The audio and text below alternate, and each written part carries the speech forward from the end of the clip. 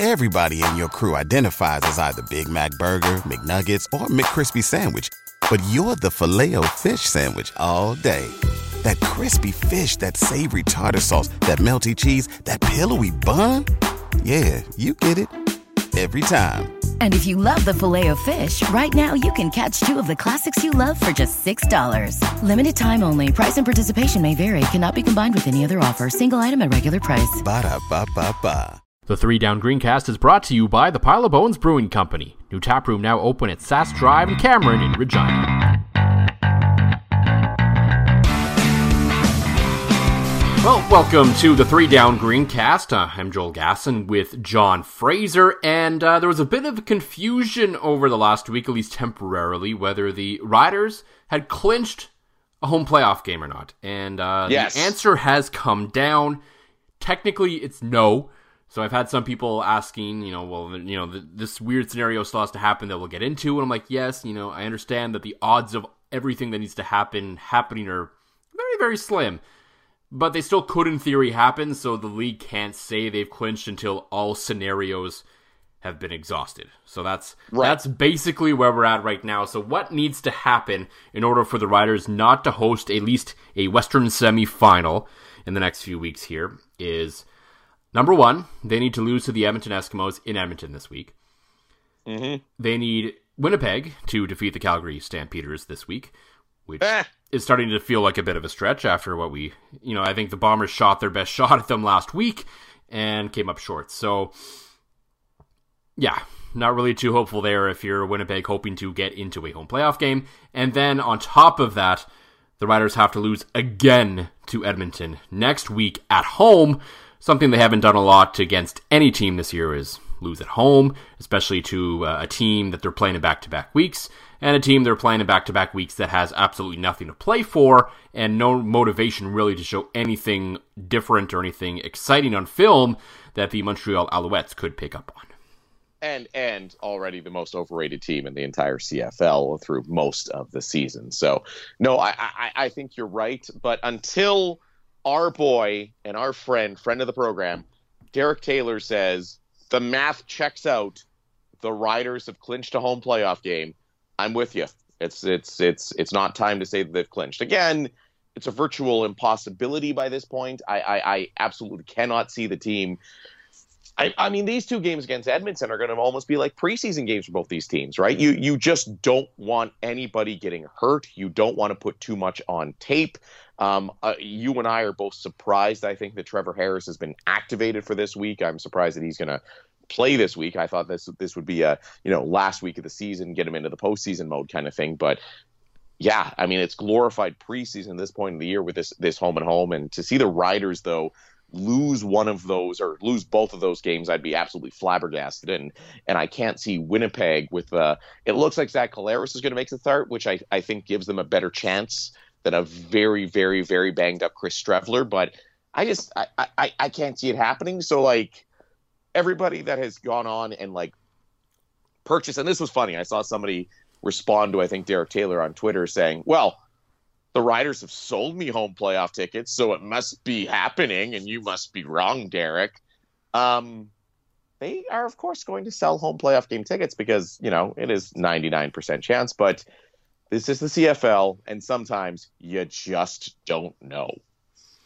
No, and I mean, it makes sense to try. I mean, we in all likelihood they're going to clinch, and I mean, in today's day and age, there's really no reason why those tickets can't even really be on sooner. You're all buying them online. Right. They're all through a credit card. If for some reason it doesn't happen, it's pretty easy to refund, and season ticket holders then get to use the money for next year. So it's just, why not? There's no arrogance to it. There's no reason to it. It's just, might as well. I mean, what the worst comes to worst, we refund all this money anyway, so whatever, right?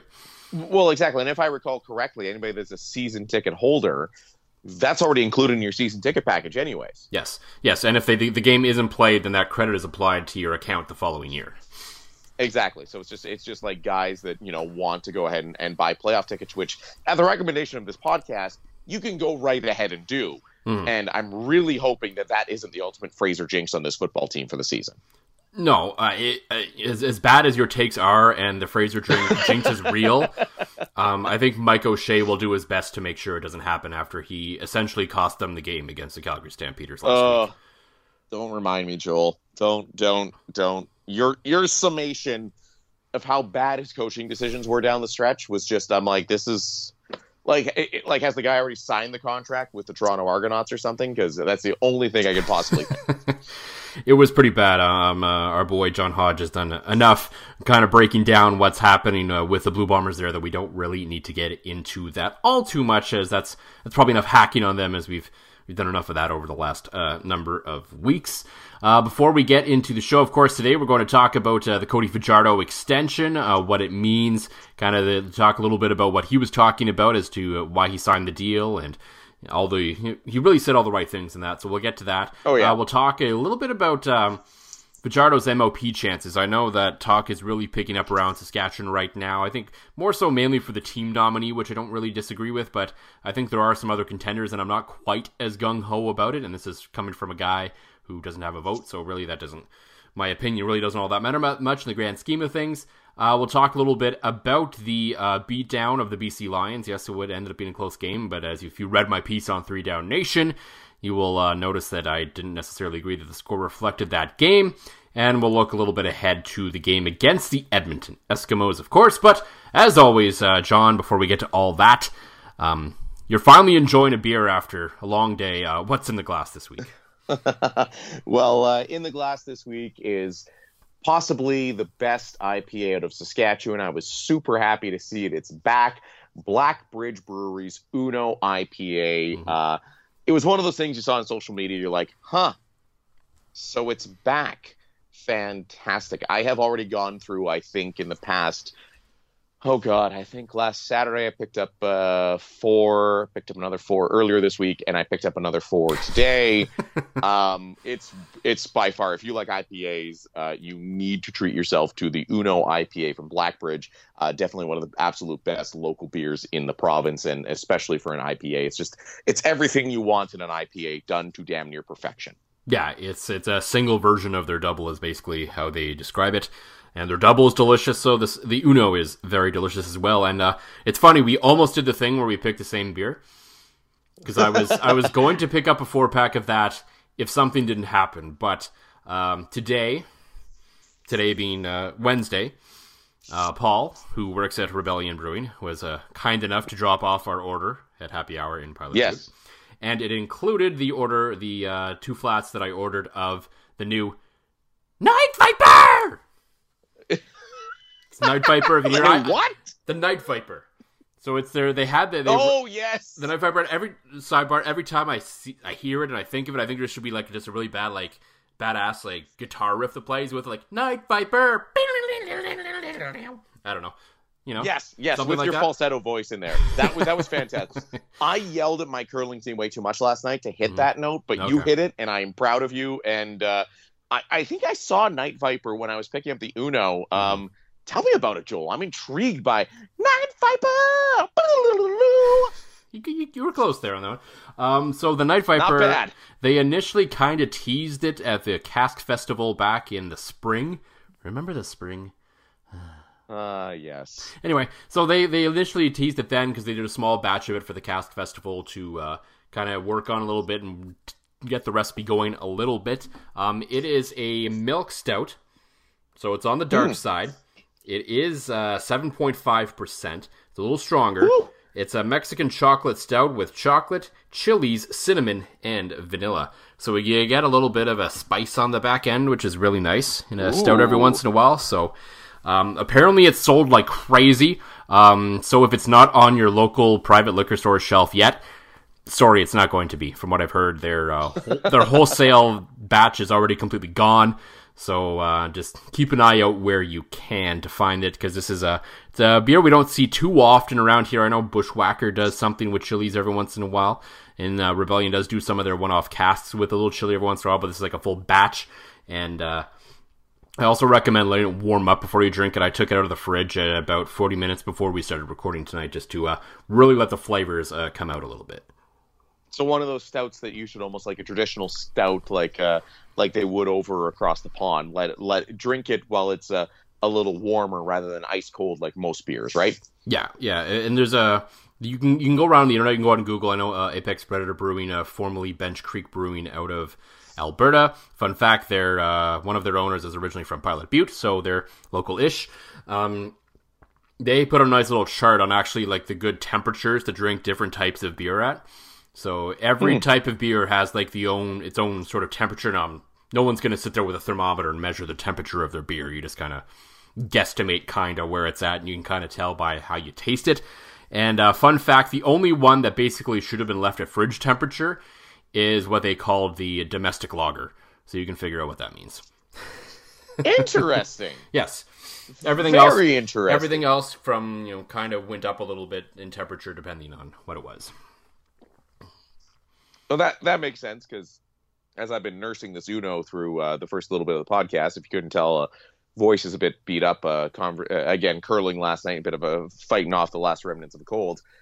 It has been tastier as it has gotten slightly warmer. Yep, so it warms up, and they're onto something. It warms up, and the flavors come out more for vast majority, and that's how you really can tell a good beer. A really good beer, you can drink it like room temperature. And it might not be, it might not be the perfect temperature for it, but you can still drink it. If you find your sort of standard domestic light beer gets to that point, it tastes like trash. Even trashier than trash. But then it normally tastes like.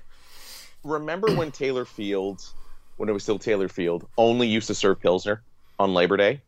That was before my time. And, oh, God, I remember going to a Labor Day game, and, like, Pilsner and I, listen, I'm not, like you, I'm from Ontario. I don't get the thing with Pill. I mean, don't get me wrong, I've drank a few Molson Canadians in my life, and Labatt Blues, but with Pill, I'll never forget. And, of course, Labor Days, it's just hot and sweaty. And literally I got, like, halfway through a can, and I'm like, I can't. I just physically can't do this. So... Mm-hmm. Things have gotten much better as the days have gone on, although, keeping beers cold this weekend won't be an issue at all, so I do look forward to that. Yeah, no, not a problem there at all. A man who can certainly afford a few more beers today is Rough Riders quarterback Cody Fajardo, as he did the expected, and the eventuality was going to happen here, where he signed a 2-year extension with the team. Some fans maybe thought it should be a little longer, but I think it struck the right balance, as I wrote for 3 Down Nation. And what really interested me most about the press conference was just how he hit every note that you would expect a guy in that situation to hit. He said all the right things. He talked about, this is where he wanted to be all along once obviously he got the chance to start, and it was clear that this was going to be his team, and the way everything went, it became pretty obvious that this is where he wanted to stay. Even though he kept it up, the appearances in the media a little bit, saying it's up to my agent, I don't really know what's going on. He knew what was going on, obviously. But right, for me, it was a great deal, really, that is a win for Cody Fajardo, outside of, getting as Justin Dunk reported, up to 3 times his salary if he hits all his bonuses next year. So he can get that. So obviously that's a big win, no matter what. Yeah. But he gets a little stability in his life that he did not get before. He was bouncing around all over the place since leaving college. So now he gets to settle down somewhere for a while.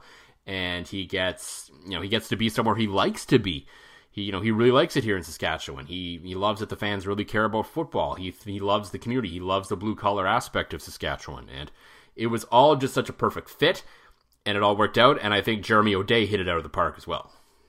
Oh, 100% he did, Joel. I think they might have paid him a little bit more money to cut down the term. But again, like I was talking to my father-in-law about this, and he's like, well, I hope they didn't overpay him. And I'm like, well, worst case scenario, you've essentially negated, what Zach Collaros was going to earn over the next couple of years, or whatever starting quarterback X would have made over the next couple of years, right? I mean, the key to success in the CFL it seems to be either, have Bo Levi Mitchell or have a quarterback that makes, around that $500,000 kind of range. So it's a win-win for everybody involved.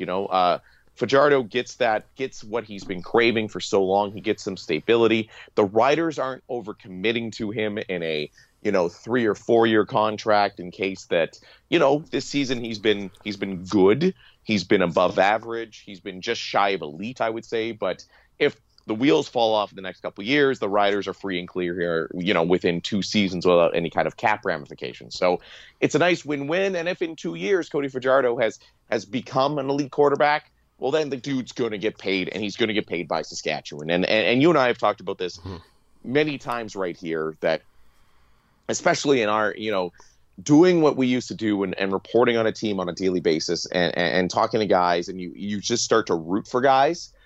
The more Cody Fajardo talks, the more I'm like, yeah, he's a genuine dude. He genuinely wanted to be here. He's genuinely loving his time as a Saskatchewan Roughrider. And it's a good match. So, everybody comes out winning. As you said, Jeremy O'Day has hit an absolute home run. Signing this guy to be a backup, what was going to be a backup quarterback, and B, getting him at a very reasonable rate, at the going rate for starting quarterbacks in the CFL over the next 2 seasons, when, let's face it, these are 2 seasons the Riders definitely want to contend. Mm-hmm. Yeah, and the money's the interesting part to me on this one, where I think Jeremy really got it right, where Cody's clearly been rewarded for what he's been able to do this year. But it's not a backbreaker, and it feels weird to say it, because there was a time not too long ago when Darian Durant got like that kind of money and was essentially the highest paid quarterback in the league, at least on the books. I mean, we're sure there's some guys that are getting some stuff off the books, but regardless, that's just the way it was. And so, but the money shifted upward, where the elite quarterbacks now make 600 plus. So yes, Fajardo, for as good as he's been, and we'll get into this in a bit, he's not in that upper echelon yet. There's still some things he needs to do, and I believe he can get there, but he's not there yet. It's just the nature of being a first-year starter in this league, basically. But they've rewarded him, they've given him pretty good money, and he thought this was important too, where he probably could have milked them for a little more money based on what he's done this year. He could have gone to free agency and probably bumped it up to $550. But at the end of the day, he didn't feel it was a big enough of a difference to really be worth it, because he wants to make sure there's still pieces in place around him to be successful. It's kind of Tom Brady-ish in a way. Obviously, I'm not comparing the two quarterbacks by any stretch of the imagination, but it was a conscious decision on Fajardo's part, where he says, okay, this is a number I'm happy with. We probably could have got higher, if you read between the lines, but he wanted to make sure the pieces were around him. So that obviously works for Jeremy O'Day, because as you said, they've effectively taken the money they were probably planning to give Zach Collaros and giving it to him instead. So it really doesn't change the cap structure for the team all that much for 2020 and 2021. No, most certainly. And I think Cody Fajardo is such a humble, down-to-earth, intelligent human being that he realizes that the success of this team, although he's been very good, he's been better than a lot of quarterbacks we've seen, is not entirely because of him. It's because we've talked about the stupid amounts of depth at the offensive line. We've talked about, what William Powell has done, in the backfield. And Cody Fajardo is a smart enough guy to go, okay, I can make good dough. I can stay here in Saskatchewan, and I can keep this team around me that's made me successful. So you're right. It's absolutely win-win. And we all know too. And I can tell you that, being around the sports world and the charity community world, I can tell you that there are ways that Saskatchewan Roughriders make money that is not exactly cap circumvention. It's not like Kavis Reed handing guys to pay other guys. But I can guarantee you that you're going to see Cody. He's already openly talked about wanting to be involved in the community. And to me, that speaks a little bit. Obviously, I believe out of the goodness of his heart, he wants to do this as well. He wants to connect with this community, which is a little rare in a quarterback, considering how big the spotlight is on the quarterback in Saskatchewan. We've seen a lot of them kind of shy away from that aspect a little bit, but Cody wants to do it. But doing that also helps him get paid more, which I'm sure he's quite cognizant of. 100%. If you ever see these guys at a speaking engagement, I can tell you, I know this intimately from both sides of the business, both the guys that do the booking and the guys then being around the sports side of the business. Nobody's there for free. No. Somebody is paying those guys to be. It might not be a substantial amount of money. No, but you do enough of them and it adds up. Well, and I'm not sitting here saying that it's a bad idea. To me, I think a guy should be paid well for his time. These are dinners that are making tens to hundreds of thousands of dollars that, Yeah, absolutely. Guys deserve to be paid for their time. I'm a firm believer in that. And guys are making a bit of dough, and I wouldn't be surprised. And you've already seen on the social media, Cody already thanking the guys at a truck dealership down in Regina for helping him out. There's ways that money can disappear too. And that's part of the perks of being a Saskatchewan Roughrider. And it's something that when Saskatchewan finds a guy that fits, that buys into what they're doing, they have the ability to do it. You take anybody else. All right. Let's even take, say, Matt Nichols. I can guarantee you Matt Nichols has a truck payment. Probably isn't making that much in terms of appearance fees and things like that with the Winnipeg Blue Bombers, compared to a guy like Cody Fajardo, who's going to make a bit of dough this offseason, speaking and sharing his message. And the guy's a bright guy. He's a great, I'd love to hear him speak. I would pay money, and that's something for me to say. I'd pay money to go to an event that Cody Fajardo is speaking at, but I guarantee you Cody Fajardo don't have a truck payment, and he's probably driving a nice new set of wheels right now.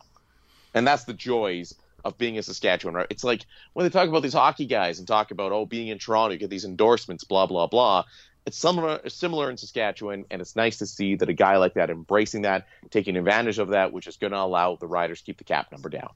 Yeah, and I think ultimately when we're talking about the term, there isn't really a concern for me because I think we saw the exception this year being Mike Riley and Trevor Harris, but for the most part, right, even when these guys do hit the market, they generally don't move. The top names in this league are either extended or they're cut early. There's no usual... some guys get around a little bit, but especially in this position. So the Riders have the upper hand. They have the ability to negotiate with Cody Fajardo if things continue on the trajectory that we think over the next couple of years. So even a year from now, we could be talking about, they could just do the old John Hufnagel where they're pulling out a 1-year extension out of the drawer every single year until he's done, basically. Right. And you're absolutely right. And the term is right. The money's right. It's just everything. There's nothing about this contract that I don't like. No. And again, I go back to it and I reference the conversations, especially now that my father-in-law lives in town. We're together quite often and always talking football. And, and his only thing was, he's like, what if he's kind of a 1-year wonder? And I said, you know what? This is a guy that has learned from Travis Lulay. Mm-hmm. This is a guy that has learned from Ricky Ray. This is a guy that spent some time in the CFL, learning and seeing some time and learning the game. I've said it before and I will say it again. I don't think Cody Fajardo is a 1-year wonder. I think he's on his way up, if anything. No, I don't think he's a 1-year wonder either, but realistically, even if hypothetically he were to be, this is football. Your contract is not even worth the paper it's printed on. Oh, if it goes horrible, if it goes so horribly sideways next year, they cut him and move on. Like there's nothing really that's locked them in through the end of 2021 on this. So, and I mean it has to go really bad for that to happen. I agree with you. I don't think it will, and I think it's because through his entrance into the CFL until now, Cody Fajardo has taken every step correctly. He's been patient. He took the third string job in Toronto. He took the third string job in BC. He signed in Saskatchewan just because he wanted a chance to be a backup. He wasn't even coming here to say, I want to challenge Zach Collaros for the starting job, like some guys might have. He came in and just wanted to be a backup. Yeah. He just wanted a chance to have a chance, and it worked out for him better than he probably could have ever imagined because he got the chance, and now it's turned into this. He is the guy now. He has the stability in his life, and because he went about it the right way, he didn't push anything too hard. He didn't go above and beyond where he believes he is. He knew exactly what he was and where he was at this point in his career, and it worked out for him. And it was a stroke of luck for both him and Jeremy O'Day that this happened as good as it did. Because I think when when everyone, ourselves included, when they announced that they signed Cody Fajardo, we were all like, there's got to be someone else coming, right? And we talked about all these other names that could be the backup. And he ended up being the backup, and then I felt after he played one half of a preseason game, and I saw enough in that game to say, yeah, this guy could be a starter for this team, and sure enough, here we are. Because your takes are always much better than mine, and I'll be the first to admit it. Although, I think we were both on the Fajardo train early. Mm-hmm. And I think that's something that we can both proudly announce, right? So, You're right. It's perfect. It works for everybody, and it's just, I am genuinely happy for the dude. Mm-hmm. He's just likable. Yep. 100%. Even little things like, the corn dogs and the sprinkle of Jesus and the showing some real personality, and even teaming up with the guys from the Piffles podcast to sell those Jesus sprinkle shirts with charity proceeds. There's nothing to dislike about the guy, and that's huge. I was, when I saw they re-signed him and I saw the number and saw everything, I'm like, this is just Cody Fajardo. This just makes sense, right? He signs for a fair dollar for a little bit of term, and he's just so damn likable. Yeah, there's really at this point nothing to dislike about the guy personally or professionally on the football field. Is there things he can improve on? Sure, he gets caught at times with tunnel vision and this and that, but all that stuff will come. All that stuff will come with time. And if he continues to progress, then in 2 years, the Riders are in a spot where they're able to work around their cap to pay him that elite quarterback money if he gets to that point. Absolutely. So the question now has become, and it's kind of one that's taken over Saskatchewan a little bit in the news of the signing, because he's in the news cycle, it makes sense. Is Cody Fajardo the Riders' MOP candidate? And there are some conversations about him being in the running for the league award overall. I don't know about that one, but... Yeah. I don't know. I feel a little on the outside of this conversation, not only because I don't have a vote, but I'm not saying he shouldn't be the MOP candidate for the team. I just don't know if 100% certainty he is, like some people do. Is he, and this comes down to, and this is a discussion we had quite often on the Green Zone when I worked at Ralco, and I'm sure Jamie and Glenn are still having it to this day, of most outstanding player versus most valuable player. And right. If we're talking about most valuable player, then no question it is Cody Fajardo, hands down. He should run away. He should win in a landslide. There's no other option. Because without him, this team is probably in the dumpster. Yes. But is he the most outstanding player for this team this year? I don't know. He's been a pretty outstanding player. He's been among the most outstanding players on the team. Until the last couple of games where the so-called best receiver in the league disappeared. I was leaning towards Shaq Evans, but now I'm not. It might be Fajardo just by default, but I don't know if I'm if I had to do if you're doing pick 'em on CFL where you put your confidence by percentage on who's going to win that game. If I was naming Fajardo my MOP, I would probably give him 50-60% of my vote. And there's probably some other guys on the roster that I think deserve consideration as well. Yeah, no, I would agree with that assessment. I think you're right. In terms of value to the team, this season would not be what it is without Cody Fajardo. And we both agree on that. Let's before anybody suggests that we don't feel like we are Cody Fajardo guys. Mm-hmm. But I'm with you. He's not the most outstanding player. I'd have him probably third or fourth if I had a vote. I don't know if I go that low, but... I third maybe. I just think that Fajardo, this is a weird season for quarterbacks in the CFL, and his numbers are good, but I feel like his numbers look overly inflated because of injuries to other starting quarterbacks. The guy might very well could lead the league in passing yards and not hit 4,000.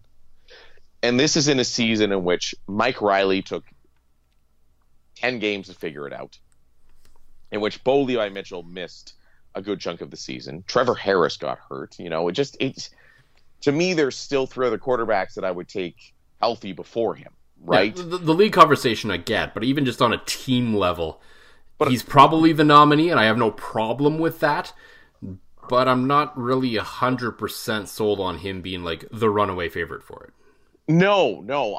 If I was my vote would be for William Powell, to be entirely honest. And this is a guy who's, one fall forward away from being at 1,000 yards and was at 1,000 yards temporarily into the last play of that game last week. But William Powell, to me, nobody's really talking about him and how good he's been so consistently through the season. He might be the quietest 1,000-yard, running back in Saskatchewan history.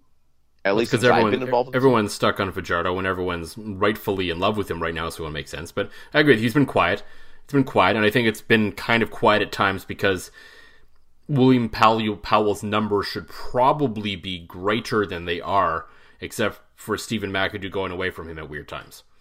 Yeah, well, and that's it. To still have 1,000 yards in a McAdoo offense in which you just like, it seems like Steve McAdoo is either let's run it or let's pass it. There's no real like 50-50 blend. It's either all in on one or all in on the other. So you're right. I think his numbers should be significantly higher. And to me, it's William Powell. And past William Powell, and this is a guy we're talking about, before the podcast that I think Cam Judge is a slam dunk for most outstanding Canadian on this team. Yeah, no question.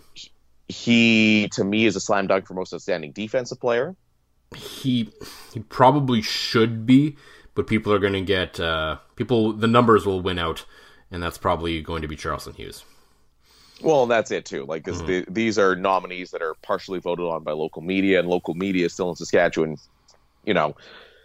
still very much like numbers. Yep. I do know some guys that dig deeper, and I respect that.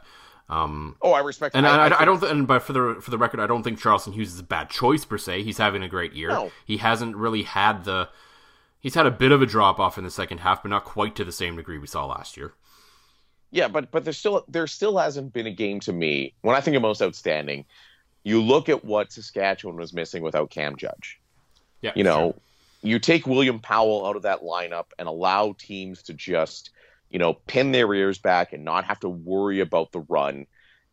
And as much as I love Cody Fajardo and love Jesus Sprinkles, I love it. I think, he would struggle in that situation. I think Cody Fajardo has been cushioned at this point in his career.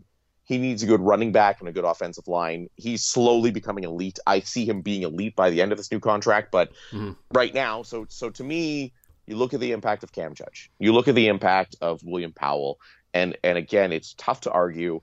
You and I are deep film watch, go past the numbers kind of guys, but it's still tough to argue with Charleston Hughes, and that's why I say, like, Fajardo, to me, is a solid 3, maybe 4, depending on the last 2 games go here, for most outstanding player for the Saskatchewan Roughriders. I don't think, and you and I are probably both outliers on this, but I don't think in any stretch of the imagination that he should be a runaway for the nomination for this award. No, and I'll be interested to see, or if I can find out kind of how the vote breakdown goes for this one. And I don't know if I'll have to ask around maybe a little bit after the vote too, because I know the vote is local media and the head coach gets a vote as well. So I would be interested to know who Craig Dickinson or whoever on the coaching staff makes that vote will get to do, because that's always an interesting one to find out afterwards, especially some of the other categories, because they often differ from kind of what the media is thinking a little bit. So yes, it would be fun to find out on or off the record kind of where that vote fell, because I think that would paint a pretty good picture. I'm with you. I think it's probably going to be Fajardo. You've convinced me on William Powell, and depending on how this game goes on Saturday against Edmonton, I may steal that idea and write a column off it. Hey, man, you're way more credible than me. So you put that idea out there and start that momentum going, and I'll just, while we're drinking beers at your house the next all this weekend, I'll just be like, yeah, I came up with that. I would give you due credit for planting the idea in my head, because I agree with you. I think William Powell is a guy who is very deserving of that. He's been, quietly, he's been very outstanding. He's done everything that's asked of him. We can talk about, you go beyond the numbers, how many key blocks has this guy thrown? Like, you see it all the time, the blitzes he picks up and the chips he throws and everything he does outside of running the football. And he's actually, I think, he's probably even been a better receiver than I think a lot of us probably thought coming into this season as well. By no means is he Andrew Harris in that regard. No. But he's been serviceable as a receiver as well. So that's been important for Cody Fajardo. And I think I'm with you. I don't know if I'm there on Judge and Hughes. I think Fajardo's probably 2 in my books. It's because I think it would be difficult in my mind to give Judge Canadian defensive and MOP. Like, he's been good, but I don't know if he's been that good. Right. To be a 3-time award winner for the team. Because I do believe he should be the nominee over Hughes, but he probably won't be. But regardless, because we saw it last week against BC, the difference he made in that game appearing was just, it was night and day, and it was just night and day. how good Cam Judge was in that game, and I wrote about it in my piece on 3 Down Nation, saying this guy is one of the guys on this defense, and he's one of the guys on defense in the league right now, in my opinion. Yeah, and you're absolutely right, and that's why to me, I definitely have Powell for sure, and I have Judge ahead of Fajardo. I do struggle putting Charleston Hughes ahead of Fajardo. Like I said, he's definitely a 3. Somebody might be able to salesman me into Charleston Hughes, and that's no slight to Charleston Hughes, but it's just the impact that Cam Judge has to me in such an essential position, in a ratio breaking position. That's why, like, to me, I know it sounds like a lot to nominate him for but who else is there from us as Santa Canadian? Well, for Canadian, there's no one else. Maybe you can go with like a Dakota Shepley or something, like someone along the offensive line. That's the only other thought. There's an option there. But that's always so tough to pick an offensive lineman from us that's Santa Canadian, right? When you have another guy that's in a ratio busting position and doing the things he's doing, right? So I think, to me, I don't think it's a stretch to put Cam Judge up for all 3. It's a bit of a stretch, but it's not a stretch. Maybe isn't the right word. I just don't know if he's been like that good that he's worthy of being. If he's not, I just have a hard time giving him all 3. Because to me, all 3. When one guy gets all 3, to me that means he's having like a ridiculously historic season, or he's just a good player on a horrific team, and neither of those things are really happening for Cam Judge. No, you're absolutely right. And the thing that I'm interested to see too, with the as media outlets continue to slim down their staff and the people who are actually covering the Saskatchewan Roughriders, I think if you look at the guy whole right now, guys and women, I can't forget about Claire Hanna. They're very intelligent media people. We're not disparaging the local media at all on this one. Exactly. No, and I think if anything, some of the slimming down of newsrooms has removed those guys that, even 5 years ago would have a vote and would just look at the stats and go, yeah, that guy. Right. I think now, I mean, you look at the core people covering the Saskatchewan Roughriders, and you look at Vanstone and McCormick and Taylor and Nye and Hanna. And if you ever get a chance to talk football or sports with any one of those people, abso-frickin-lutely take advantage of it.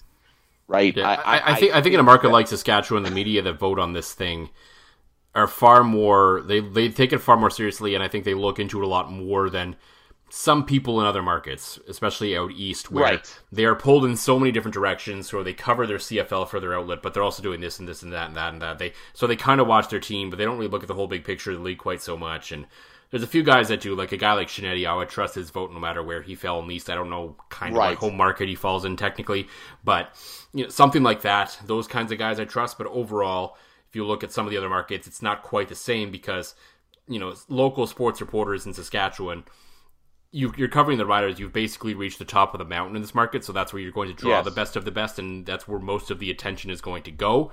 So I think that's why voting in this market is very different and very interesting compared to kind of what goes on basically anywhere else across the country.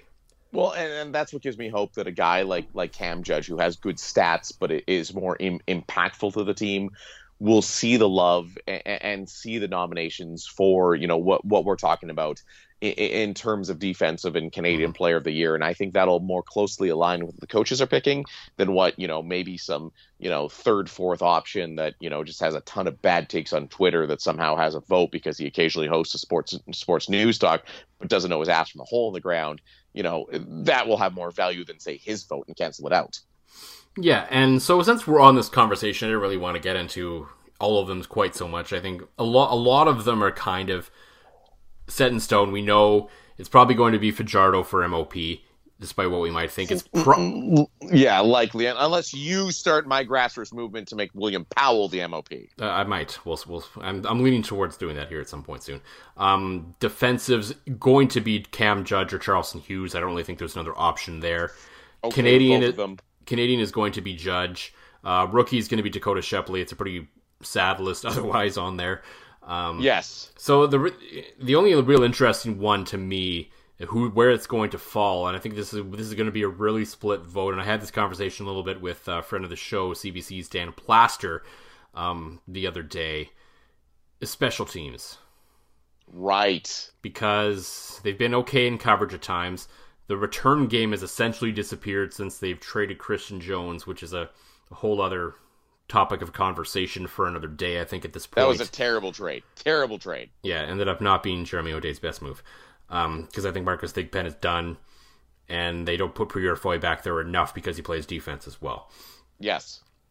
Brett Lowther's been good, but he hasn't been like automatic like he was last year. You could probably go with him, but it's not quite as, well, yeah, that's obvious, as it was last year. John Ryan, yeah, he's leading the league in average punt, blah, blah, blah, blah, blah, but he's had his issues as well. So he brought up the name Alexander Gagne as the leading special teams tackler, as kind of this is where I'm at right now because of everything we talked about with special teams. Yeah. And I kind of thought about it. It's never as, I doubt it's actually going to happen because enough people will either fall in love with John Ryan's net or they'll fall in love with, or they'll just default to Brett Lowther because he's been good, but he hasn't been elite because weirdly field goal kicking hasn't really been a story in the CFL this year. No, you're right. Everybody's kind of down this year. Nobody's like super, like the guys that are good, but no one's been like atrociously bad. So Brett Lowther kind of falls down the rankings a little bit on that, but his numbers have still been pretty good this year. Yeah. Even being bad, you're like 10 years ago Hall of Fame worthy. Mm-hmm. So who do you go with on special teams? I'm kind of with Plaster on this one. On Gagne, I think if you watch the chaos and you actually like take the time, and you never see it on TV. No. And this is not a slight against TV, but if you go to a game, any game at any level, and you watch the absolute chaos that is the coverage guys trying to get downfield and avoiding blocks and just the absolute athleticism it takes to basically just run your ass off as fast as you can towards where that ball is going, I take Gagne. That would be my vote. And again, I haven't physically been in the game, so I'm relying off of stats a lot. But if a guy can consistently, the one thing I've learned from calling football, the junior level, and at the U Sport level, being a sideline reporter and being to professional games, it's not an easy job to get down the field like some of these guys do. So no. You're right. Nobody has been. I do think in my heart of hearts, I think Ryan will end up winning out. There is a section of people in this province that universally love him, and even though he has had some flaws this year and he hasn't been perfect, like we banged on him a little bit on this podcast just because, quite frankly, I don't usually do this, but it gets a little bit of reaction out of people, so I enjoy doing it. No, you're right. But I also do stand by what I say about him at times, but it's mostly been nitpicking. It's not like I've really been that down on John Ryan's game this year. There's some things I think there are times where they probably he needed to be a little better at directional punting at times. But at the end of the day, he can kick the shit out of a football. Oh, no question. Like he can absolutely pound that thing. And again, we talk about likable people, him and his wife, extremely likable people that will probably, the vote sways that way when the media is involved, rightfully or wrongfully so. Guys that are likable and accessible and good to talk to, that don't just give you the same generic bullshit every single interview, are going to get votes because you're drawn towards those guys, right? So I think it will be John Ryan. And again, the guy kicks the piss out of the football, but just watching it and being at that sideline level and being at that play-by-play level where you can see what these guys go through on coverage units to so consistently get downfield and get special teams tackles is such a difficult job to do that you don't get to appreciate while watching on TV or even and again, DT does a great job of giving DT and Luke do a great job of giving everybody love on the radio, but it's not something you pick up on TV. It's not something you pick up on the radio. It's something you have to watch, right? So at the end of the day, yeah, my vote would probably be for the leading tackler because that's a shitty and tough job to do. Absolutely. So I'm going to spring one last award on you. We're going to make Like In the Tunnel did on rodpeterson.com. They made up a couple of awards, which I agree with. I'm going to make up one as well here on the spot here to end the program. John, your worst take of the year, which do you think it was? Oh, shit. I've had some bad ones. Do you want to remind me of some of them right now, Joel? Oh, God. I don't have anything that stands out with Johnny Manziel this year. No. So in some way, you've improved a little bit. I have improved a little back. Did I not say the Rider season was over when Collaros went down? Probably. That would be a more specific.